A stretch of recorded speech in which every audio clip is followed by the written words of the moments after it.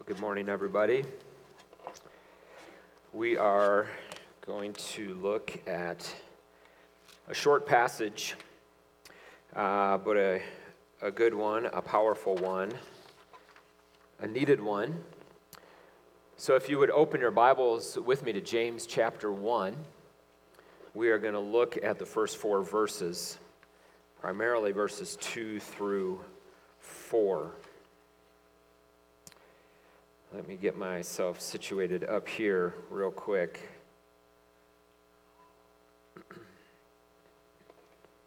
Two weeks ago, and again, just to give you a little bit of idea how I'm thinking about this as we approach it, is who are we as the people of God? So 2 weeks ago, we looked at how Jesus so identifies himself with us, with the church universal, with the church us local, that when Paul, who was persecuting the church, said, "Who are you, Lord?" Jesus said, "It's me, Jesus, who you are persecuting. What you do to my body, you do to me." And then we looked at the passage in John 17 where Jesus is praying to his Father before he goes to the cross, and he prays that the church would have unity, just as the Father and Son have unity, and that would become possible because the Son, God himself, would come live in his church. Last week we looked at not just talking about unity, but practicing it. We took communion together.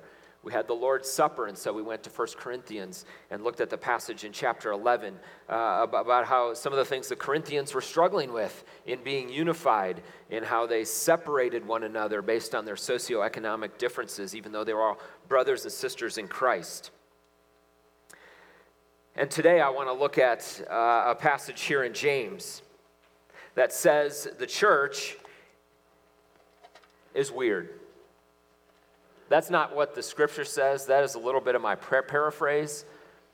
But brothers and sisters, we are an odd people walking this planet. Do you know that? I think we're odd because we understand what's true. Other people certainly don't see it that same way. But we're odd because we rejoice in trials. How many of you woke up this morning and said, "Lord, I'm not in a trial right now. Would you just go ahead and bring one?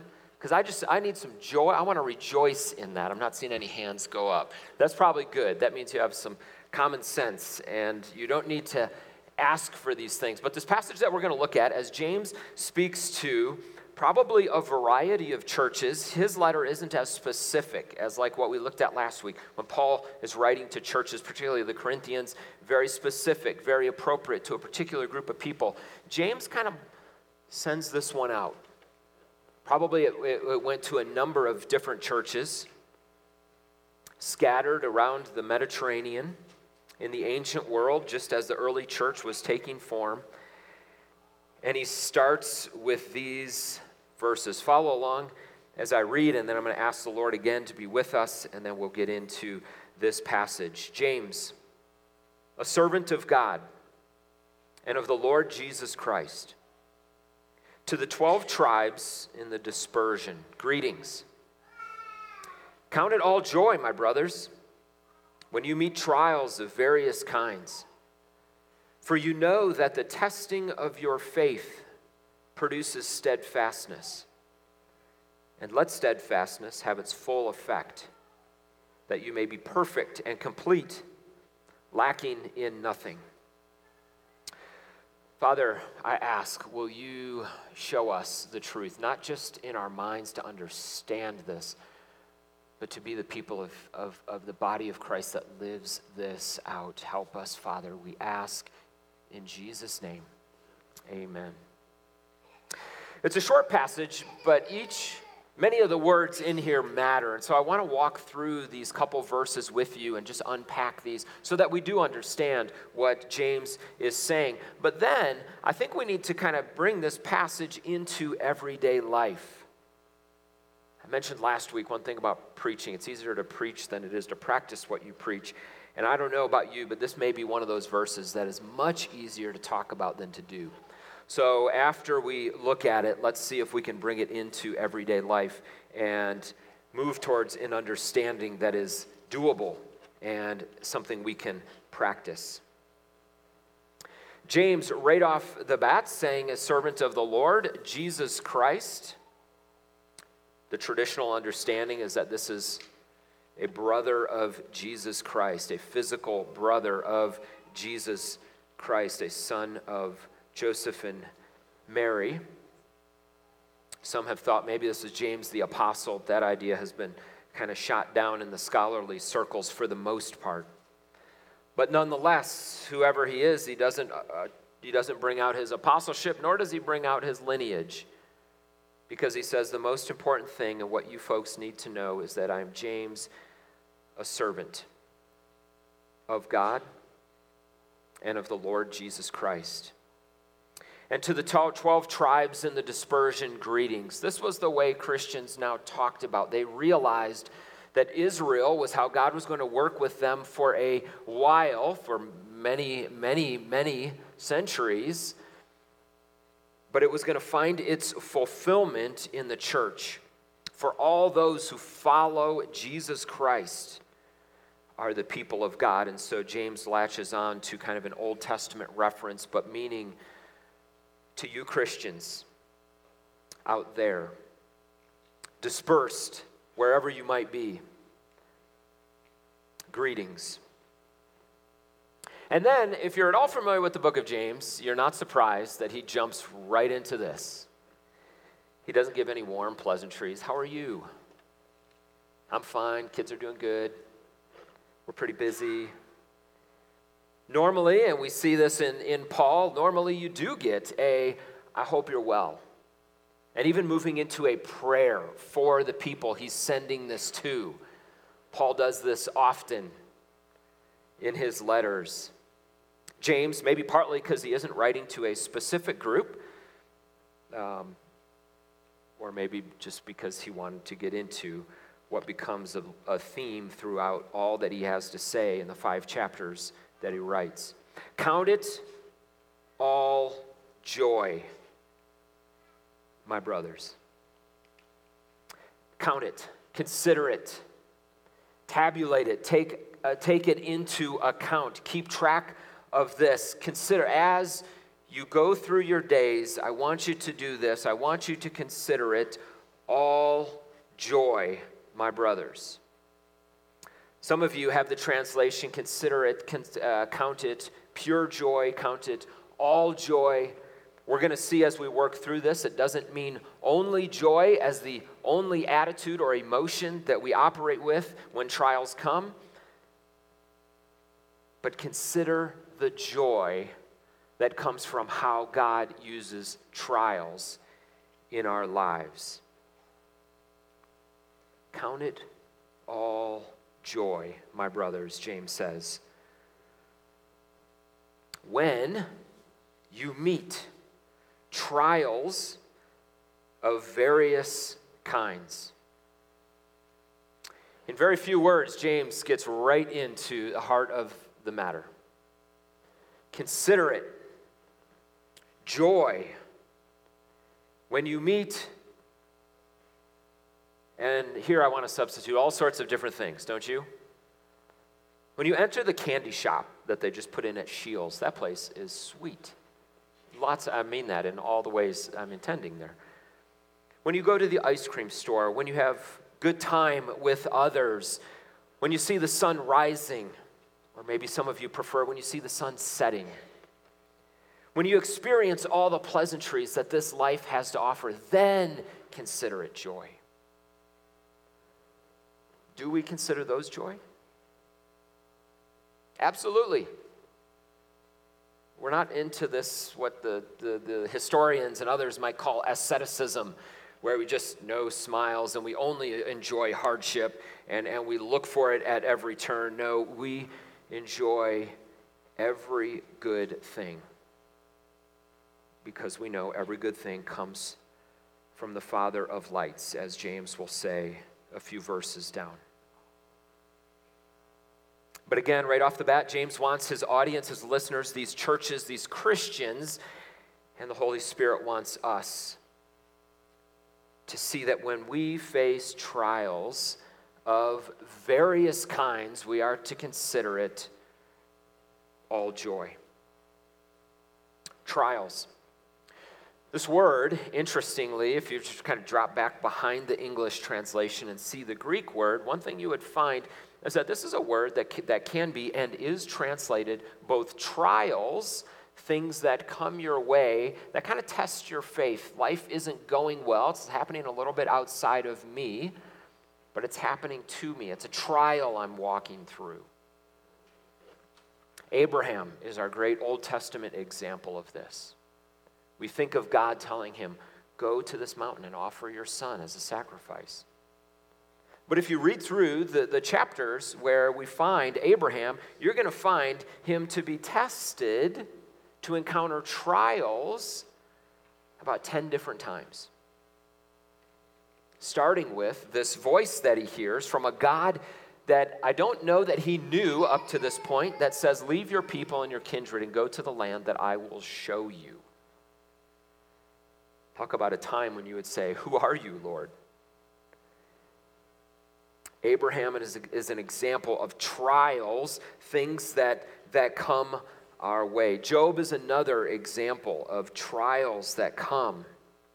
He didn't know about this heavenly conversation that happened, but what he sees is the loss of a job, livelihood, farm, loss of all of his children and their spouses, loss of his health.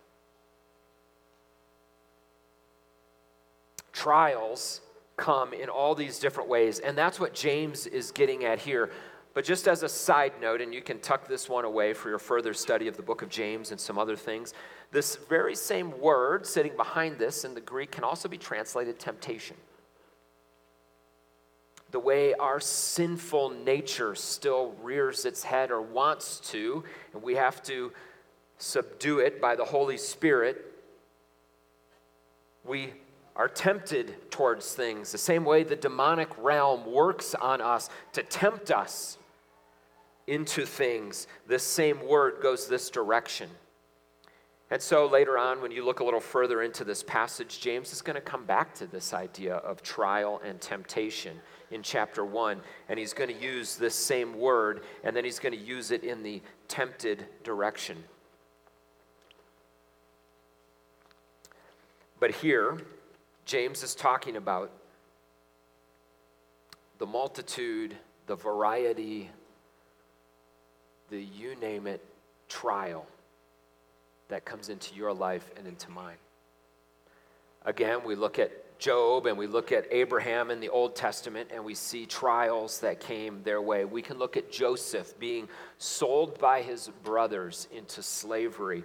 We can see him being misrepresented and accused of wrongdoing, basically by the king's wife. Long times in prison. He befriends and does a great deed for this man in prison and then gets forgotten. These are trials that came into Joseph's life. You may, unless you were one of those rare people that just said, Lord, I don't have a trial going on at the moment, but I'm looking for one because of this verse that this guy's going to preach on this morning. You probably don't have to think very long or hard to think about a variety of trials that you are going through or have gone through recently. Count it all joy. Count it all joy. When you meet trials of various kinds, that various, just to say it explicitly, what I've kind of implied, these trials can come in all shapes and sizes. They can be all varieties of things.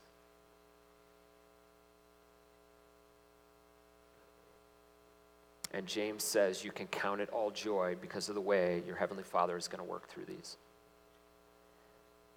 Because as you and I walk through trials, God is neither absent nor ignorant of what is going on.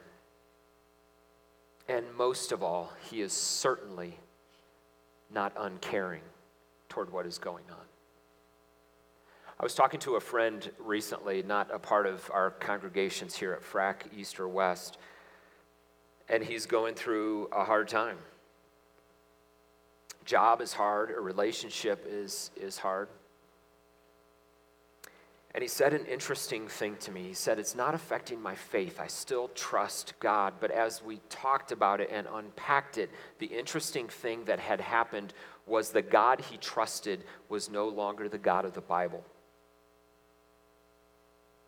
Be careful.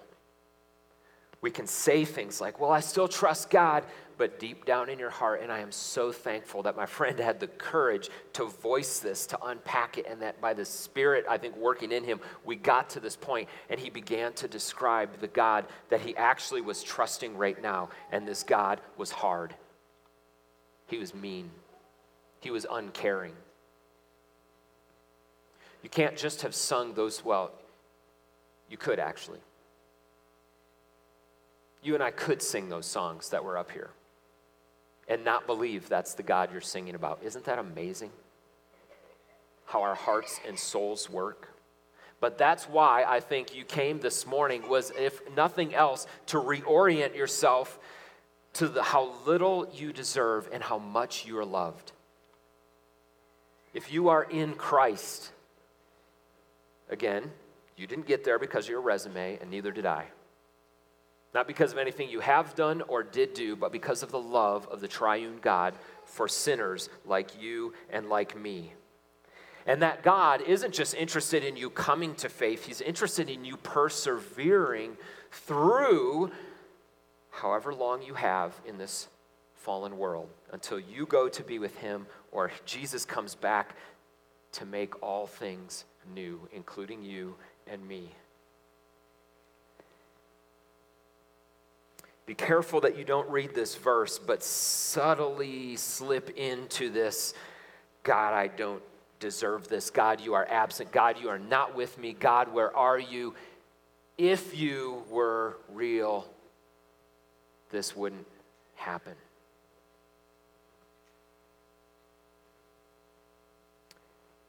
That's an interesting thing about that word trial.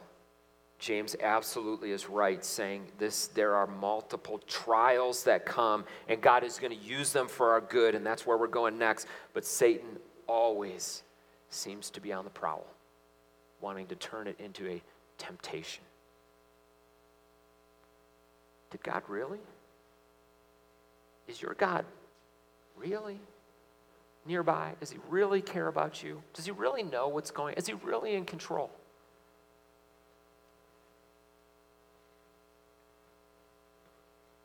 Count it all joy, my brothers and sisters, when you meet various trials of various kinds. Why, James? Why? Let's get to the better half of this passage. For you know that the testing of your faith produces steadfastness. I'm reading this from the English Standard Version, the ESV. Almost every other English translation is going to use a different word there for steadfastness, but they're all grabbing at this idea. If you read from the King James or New King James, you see the word patience. If you read from some of the others, you're going to see endurance. I think that's in the NAS. And if you read from the NIV, you're going to see perseverance. But steadfastness, perseverance, endurance are all getting at this idea of how God is going to use trials in your life and in mine. There's this testing of your faith, and that I think in the ancient world and in James, and as he's writing probably largely to a Jewish-oriented Christian audience, they have a Jewish background, a little more so than maybe just a Greek or pagan background, and they know that there's this God who refines with fire so that his people will be pure like gold. And James is saying here now, here's the fire. It's your everyday life. It's the trials that you go through. And God brings these for our good. For our good. For you know that the testing of your faith produces this steadfastness. steadfastness. These trials show up in such a way that they test our faith. And by us clinging to God and saying, God, I don't totally understand this. I don't necessarily want this, but I'm clinging to you. Do your good work. We show that we are trusting in him. As we talk and we make sure that we are still trusting in the God who saves sinners, not the God who owes us anything, who is in any way in debt to us, but the God who uses trials for our good. We cling to him. We're showing that we're coming through this test, however long it is, that our faith tested is proving to be tried and true. And as we go through these, then something gets produced in us, and it's this perseverance, this endurance, this patience, this steadfastness. Now, I don't know about you, but that's probably the word in here that sounds good on paper and is not fun in real life. Have any of you heard about these crazy people that do endurance runs? There is this category of things called ultra marathons. And some of you are thinking, I thought marathons were like odd enough. Who signs up for 26.2 miles? But there's a category of people who love, like marathon, that's just not quite enough. I need more. So let's do a 50K. And I think if you translate that into American, it would be 32 miles. Or let's run 50 miles. Or let's run 100K. Or let's run 100 miles. And let's not just do this like down the road, on the beach. Let's do this in Leadville, Colorado. Have you heard of this? Yes, it happens. If you want to see odd people, go to Leadville in August and you will see people running for 100. I don't know. I know there have been people at FRAC that have done this. I don't know if there's any in here right now that have done this. You get a support team because you need help to run 100 miles, and you have aid stations, but you have people to actually run with you, because running 100 miles, I don't know about you, but this takes over 24 hours. In fact, I think you get a belt buckle if you can run it within 24 hours. How do you get ready for a 100-mile race above 10,000 feet? You just YouTube it. I don't know, munch on Doritos and just watch and see what they say, and then just go out and do it, right? No. You might start by YouTubing it, and then if you still actually consider it, then let's talk. Come forward for prayer after the service. You have to start running. You have to start training. You don't go out and run 100 miles, because what will happen? Then the doctors and physical therapists will say, thank you so much for your business. You do a little bit at a time, and you begin to build up, and you begin to build up, and you begin to build up. And then you start doing runs of 20 miles a day, followed by another run of 20 miles the next day. So when your body's tired and in pain, you get up and you run again. I don't know if I've sold any of you on this. There'll be a sign up out back for the Leadville 100 after this. Endurance, steadfastness. Isn't it interesting? The thing we can joke about this running race is that you and I actually get to sign up for it or not. That's true of pretty much every running race, right? Like, nobody makes you get out there and all of a sudden you're like, I'm in a running race. I need to run. It's optional. Just like signing up for the gym is optional. How many of you have done that in some January years past? Signing up for a personal trainer. This is another step forward in signing up for that gym, because now somebody actually expects to meet you there.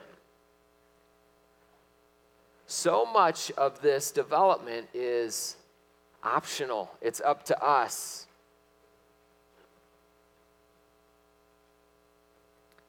When you became a Christian, you signed up for this.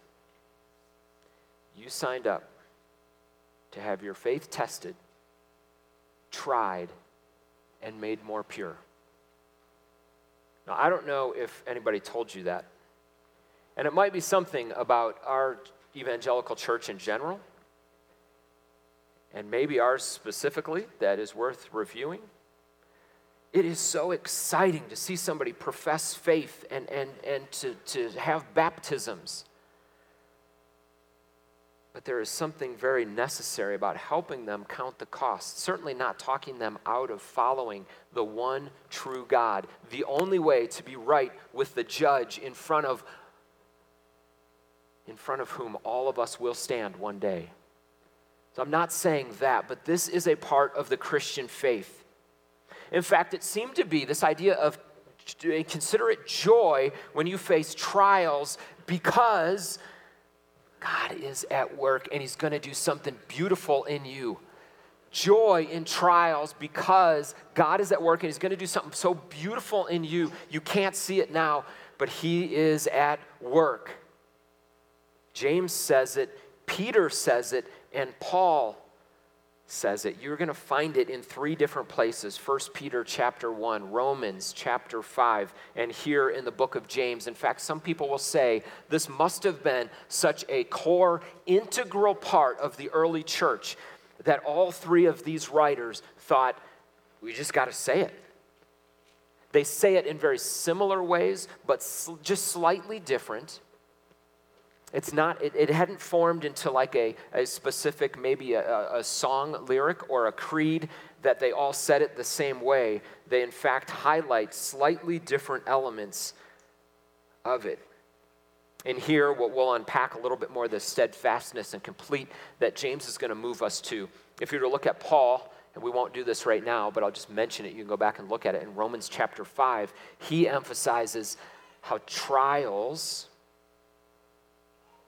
and he's going to hit this word endurance, perseverance, are going to produce that to proven character, and they're going to produce a hope. A hope. Because, brothers and sisters, you do see the world rightly. You believe in the God who made all things. And yet this world is not new and renewed yet, and neither are you, and neither am I.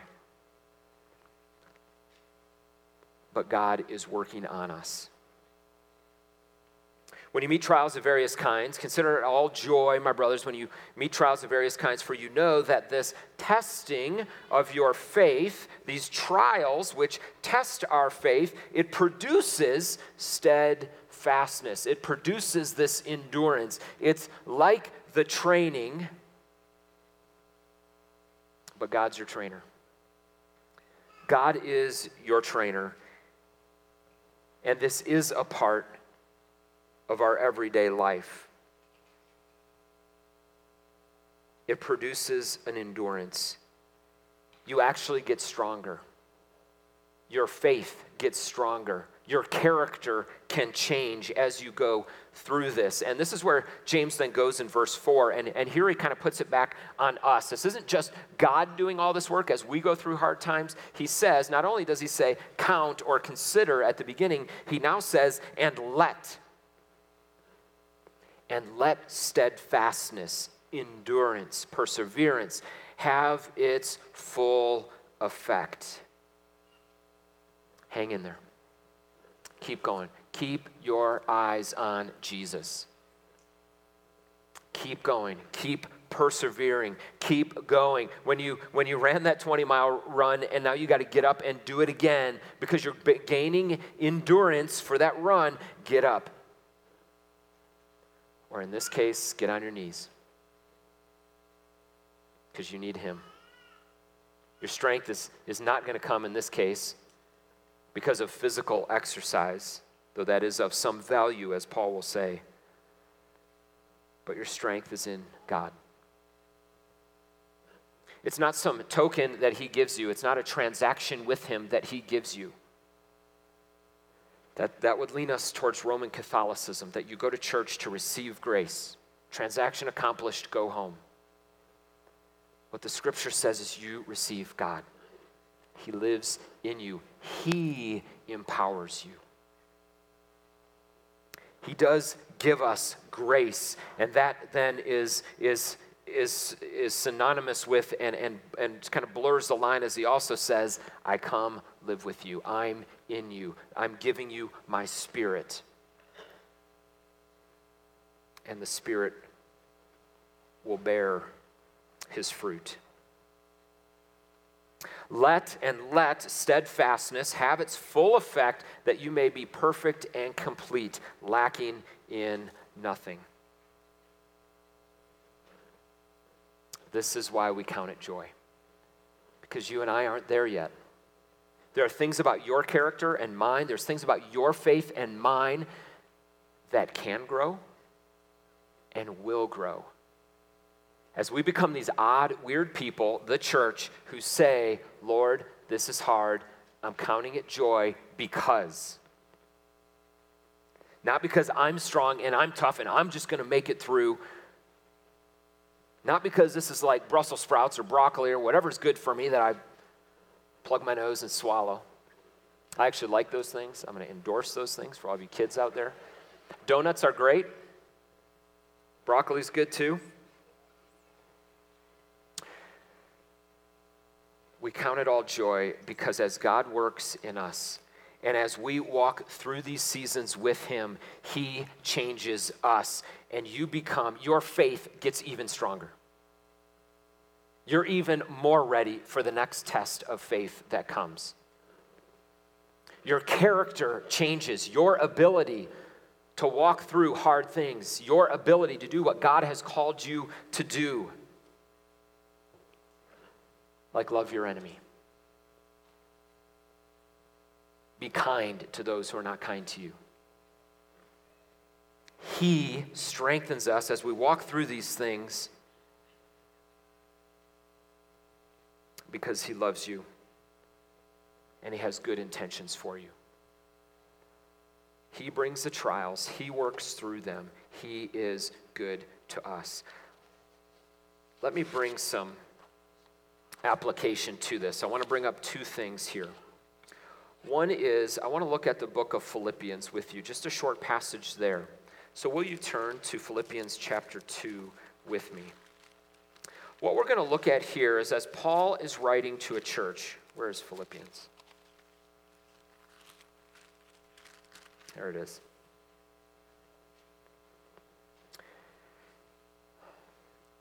As Paul's writing to this church in Philippi, a place that he started, believers he knows and he cares about. He's obviously not with them now. He's having to write a letter back to them to encourage them in their faith. And this is a book that's all about rejoicing. Chapter 4, rejoice in the Lord always. Again, I will say, rejoice. Paul, as you may remember, was writing this from prison. He's waiting to figure out what will happen to him. That comes through in this letter. He doesn't know if he will live or die. Rejoice in the Lord always. As we drop into chapter 2, we get a little exchange here about this messenger that has come back and forth from Philippi to Paul, sent by the church there, and now he's sending him back, Epaphroditus. But here's what I want you to look for, and this is where we take this passage and we try to insert it into real life. Count it all joy when you face trials of various kinds. Because of the work that God will do in your heart. I want you to notice a few things that Paul is experiencing and feeling that honestly don't sound like joy. And we're going to mix these things together. Starting in verse 25. I have thought it necessary to send to you Epaphroditus, my brother and fellow worker and fellow soldier, and your messenger and minister to my need. For he has been longing for you all, and has been distressed, because you heard that he was ill. Indeed, he was ill, near to death. But God had mercy on him, and not only on him, but on me also, lest I should have, and note this, sorrow upon sorrow. I am the more eager to send him, therefore, that you may rejoice at seeing him again, and that I may be less anxious. So receive him in the Lord with all joy, and honor such men, for he nearly died for the work of Christ, risking his life to complete what was lacking in your service. I bring this up, even though our passage is from James, Paul is also one of these that says, rejoice, rejoice, rejoice in the Lord always. And yet, what did he just say? He just said, joy can mix with sorrow. Joy can mix with Epaphroditus being distressed about those who care for him. Joy can mix with worry or anxiety.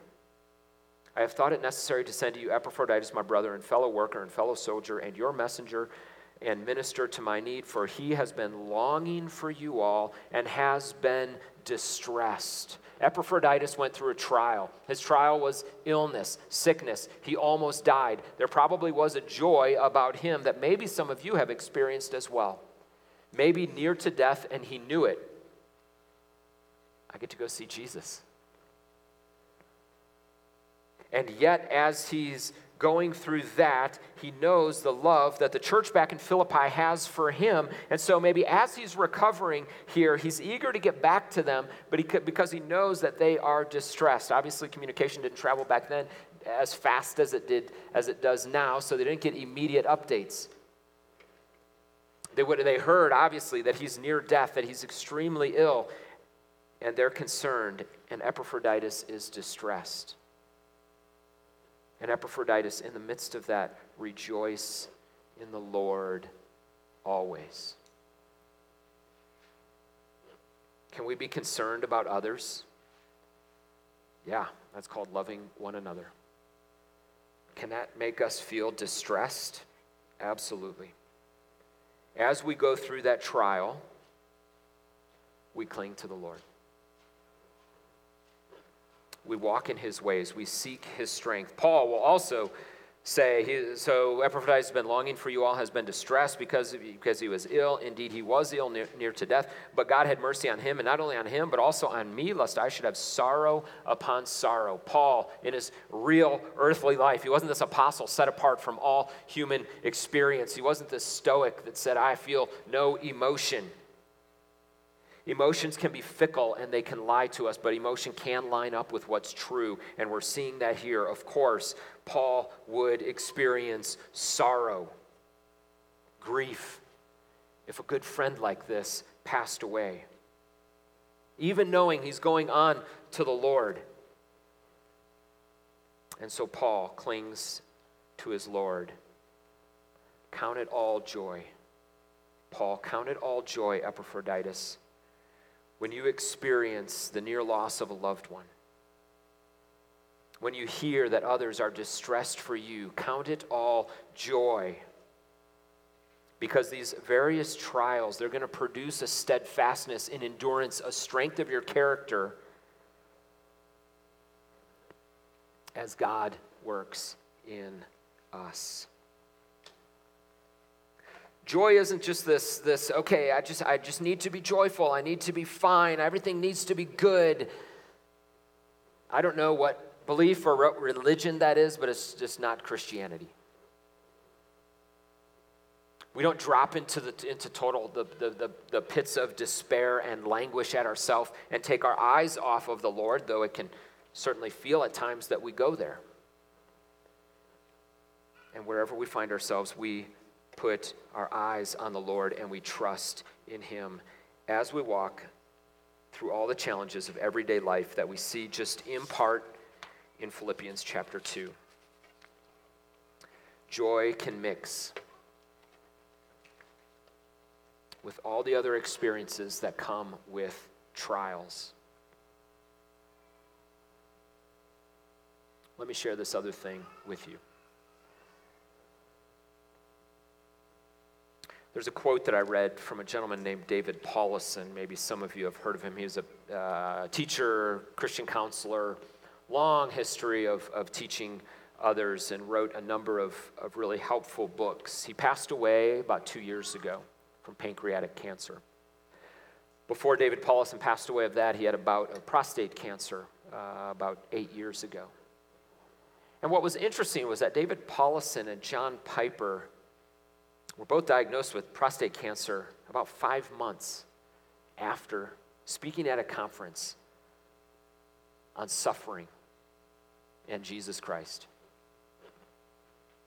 Not because they spoke at that conference, but they stand up to say what's true, and then they got to practice what they preached. Because God was not done. Because there was more refining work. Because there was more testing of their faith that was going to produce a more pure faith, a more complete, lacking in nothing faith and character. There was more work to be done in these two men. And God knew it, even if we as human beings put accolades on them because of teaching ability and stuff like that, or whatever it might be. God knew there was still more work to be done, that they needed to just continue to cling to Him above all else. John Piper wrote a blog as he was waiting for the day before his surgery for this cancer. David Paulison then takes Piper's blog and has a paragraph from Piper and then shares his own thoughts after this, obviously with Piper's approval. So they both blog on this same idea. It's an article you may find online called "Don't Waste Your Cancer." That was Piper's title, as you may have guessed, for those of you who follow him.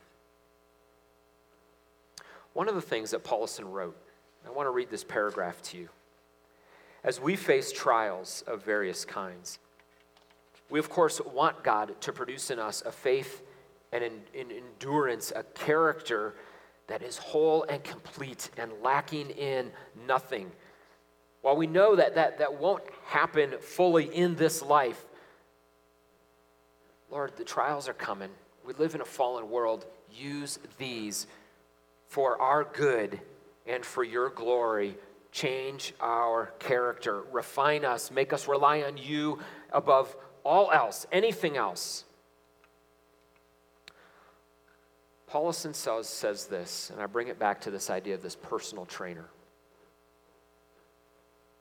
Maybe you have a personal trainer. Maybe you have someone that you like so much that you tell other people about them. Do you tell other people about Jesus, your personal trainer, through trials? Do you talk about what Jesus is doing in your life as you go through trials? I encourage us to be a people who do that. Are you seeking Him? And do you see Him at work?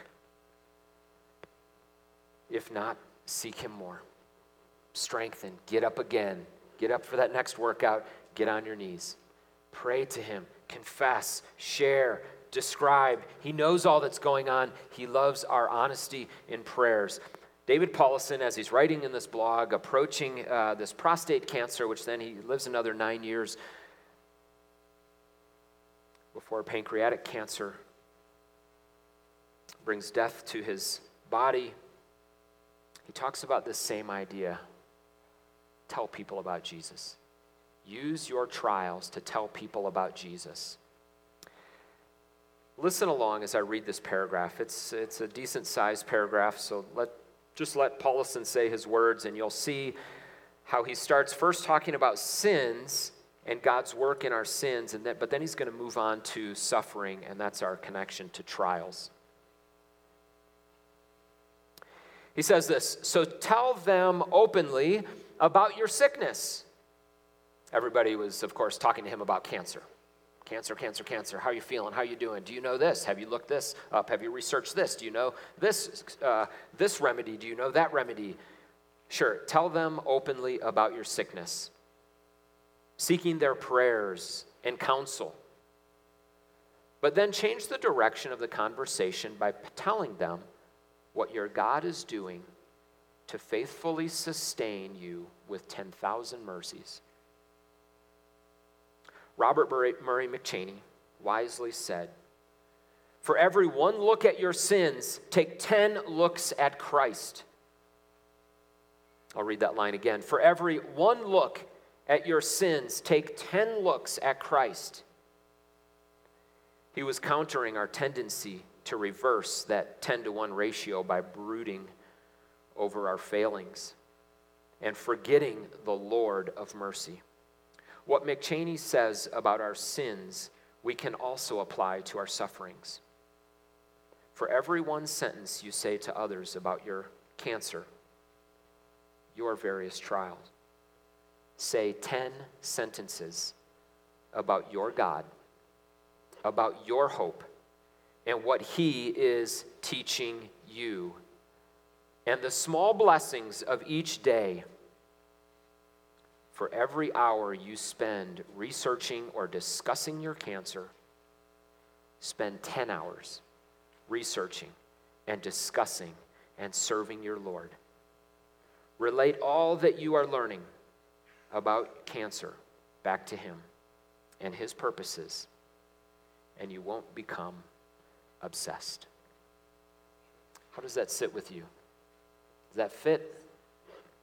It resonates with me. I recognize the ease I have to flip that 10-to-1. What a great opportunity to tell people about Jesus.